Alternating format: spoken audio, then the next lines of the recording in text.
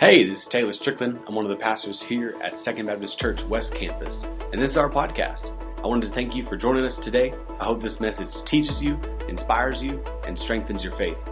To learn more about our Second Students Ministry, check us out on Facebook or Instagram. Just search Second Students West. Enjoy the message. Today's two words that you need to leave with is God knows. God knows the bad, God knows the good, God knows your secrets.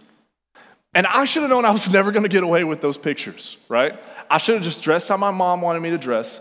I should have just taken the pictures she wanted to take. But no, I wanted to take some for myself, like I was ever going to keep these.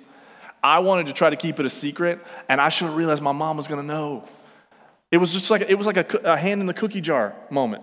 I'd never gotten away with stealing cookies before. I don't know why I thought I was going to get away with this. In Genesis chapter 4, that's where we're going to be today. In Genesis chapter 4, all right, we're going to read this scripture really quick. It's a very familiar scripture, and then we're going to walk through a couple steps, okay? Because I want you to jump into small groups, and I want you to be able to talk about this. So Genesis chapter 4, starting in verse 2. Later she gave birth to his brother Abel. Now Abel kept the flocks, and Cain worked the soil. In the course of time, Cain brought some of the fruits of the soil as an offering to the Lord, and Abel also brought an offering, fat portions, from some of the firstborn of his flock. So early on in creation, right, God creates everything, and then God creates Adam and Adam and Eve have two sons that we know of first, then they have a third, right? But the two sons are Cain and Abel. And then the story picks up into Cain and Abel, and the story begins to talk about their hearts and their obedience. And we see that God has come to them and told them, hey, you need to make a sacrifice. It's part of the custom to make a sacrifice to God. And Cain worked the land, right? And Abel worked the flock, which is, it was sheep, right? It was sheep. It might have been cows. I don't know what else they had in there, okay? But we know flock necessarily refers to sheep, and people in that area were shepherds. So let's say sheep. So Cain brings some of the portions from the ground, and Abel brings the fat portions from the flock. And the difference there is that Cain just went out in the garden and just picked some stuff and then brought it. But Abel went to the flock and said, you are the best. You come with me, you're going to be God's. You come with me, you're going to be God's. And so you see a drastic difference in what they gave to God, right? They need to give an offering. They need to give something to God. Cain gives, whatever I can grab. Abel gives the best and the most prized, the fat portions. Let's keep reading. The fat portions from some of the firstborn of his flock. The Lord looked with favor on Abel and his offering, verse 5, but on Cain and his offering he did not look with favor. So Cain was angry, and his face was downcast. So Cain brought some. He didn't give the best. He brought some. And because Abel brought the best, God looked better on Abel than he did on Cain. He was happier with Abel than he was with Cain. And Cain got upset. So let me be a little more practical. Cain didn't give his best, and then he didn't get the best response. And so he was angry, right? That's like you not studying for an exam, walking in and failing it, and your teacher giving you an F, and then you getting mad at your teacher because she didn't give you at least a C, right? You're like, you don't deserve it, right? In this moment, Cain doesn't deserve God to be happy with him. Cain deserves God to be disappointed because Cain's heart wasn't in the right place when it came to what God deserved, when it came to giving God what he deserved. When it came to spending the time that he needed to spend with God, Cain didn't give God his heart. Cain gave God what he decided God deserved, what he decided God needed. Let's keep reading, because the Lord doesn't play, right? Cain gets angry. The Lord knows what we're thinking. Remember, God knows, okay? Then the Lord said to Cain, why are you angry? Why is your face downcast?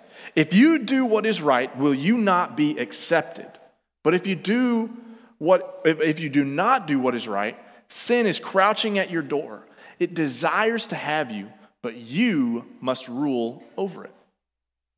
So he says, Cain, when you choose to do something wrong, what are you expecting? When you do something wrong, how can you expect the response to not be, hey, you've done something wrong?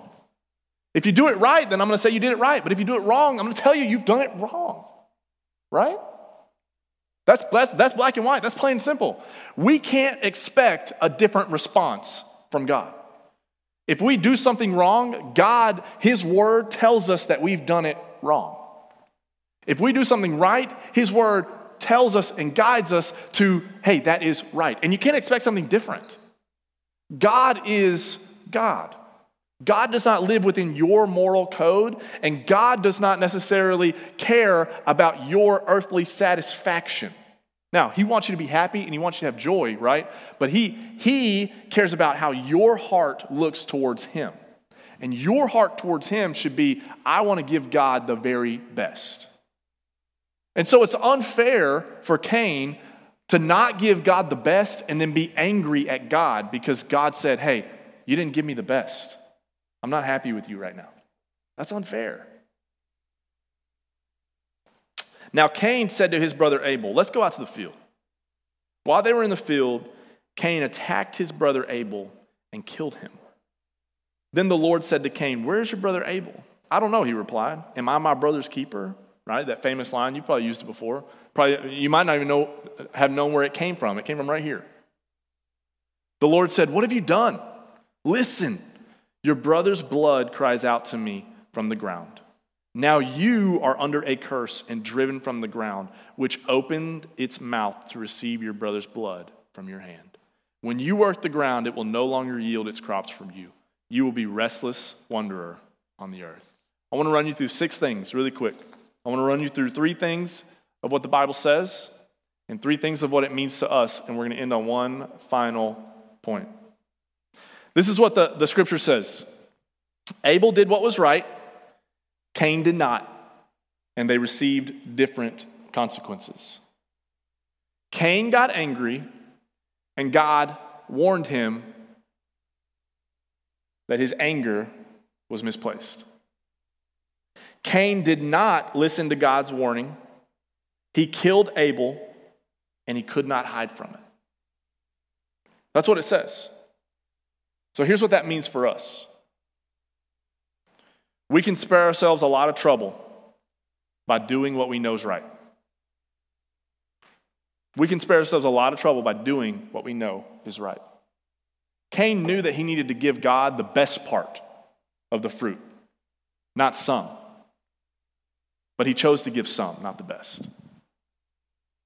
We can spare ourselves a lot of trouble by doing what we know is right. Number 2, God warns us. When God warns us, we should listen and act accordingly. How do we know how God's warning us? How do we know what God wants to say to us? It's right here in Scripture. It's in the Bible. It's in the Bible. So you're like, I don't have time to read the Bible. Come talk to me after. Let's look at your weekly schedule. I'm sure I can find some for you. I promise. I guarantee it. Just like Charles Barkley says on TNT, I guarantee. Number 3, if you watch TNT, it's great. Number 3, we cannot keep any secrets from God. Do what is right, listen to God, because you can't keep any secrets from Him. You see, in the end, God cares more about what we have in our heart than what we have to give Him. This story isn't about that Cain brought less physical fruit to God. This story is about that there was an issue in Cain's heart. And that issue caused him to not give his whole heart to God. And when he chose to not give his whole heart to God, he started down a dark path. He started making small decisions that had big implications. And you and I do the same thing. Oh, one little white lie, that'll be okay. Right? You start making decisions that you know in the inside are wrong, and then that small decision becomes a little bigger and a little bigger and a little bigger and a little bigger, and then finally you're compromising everything you know to be right, even though the voice in your head is screaming no. And you're living a life in the darkness that is wrong when you know you should be living in the light. And you're sitting in your seat, maybe you're sitting at home by yourself and you're compromising your purity. Or maybe you're a little older and you've made the decision, your parents are okay with you dating and going on dates, and you're not making the decision to compromise your purity alone, you're making the decision to compromise your purity with someone else. Or maybe you're not old enough to go out yet, but you're making the decision to compromise your mind. Music, movies, language. You see, all those compromises, they're not just bodily and outward and mind compromises, they're heart compromises. They're soul compromises. God does not care what we have to bring if we don't give him our whole heart. If Cain would have had a pure heart when he brought God the fruit, God would have been happy. Let me say it a different way. If Cain would have had a pure heart when he brought that fruit to God, he would have brought the best fruit.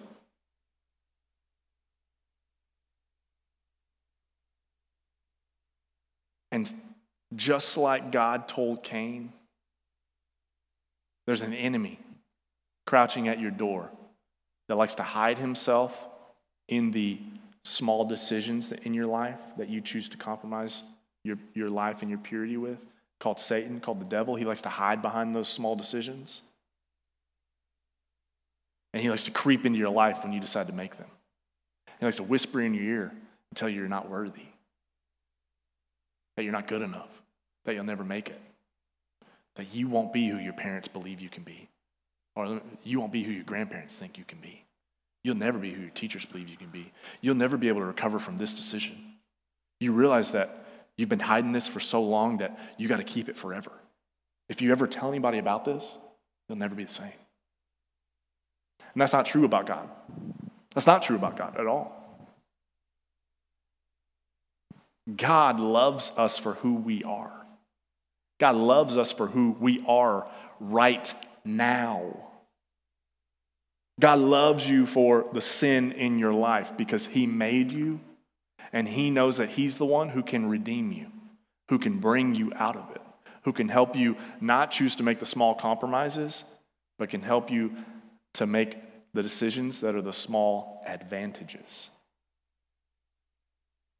That can help you not make the small decisions that drive you to the light, but can help you make the small decisions that that not drive you to the darkness, but make the small decisions that drive you to the light. In the end, God cares more about what you have in your heart than what you have in your hands. It's not about how many times you come here. It's about how much time you spend with God. And I hope today, right now, in this moment, all of you have looked in your heart. All of you are thinking about in your head those thoughts and those moments that maybe you have compromised with God or walked away from God from. And you need to know right now that all have sinned and fall short of the glory of God. But God's grace comes freely to anyone who asks for it. That means that we have all made small decisions to walk away from God, to compromise who we are and who God wants us to be.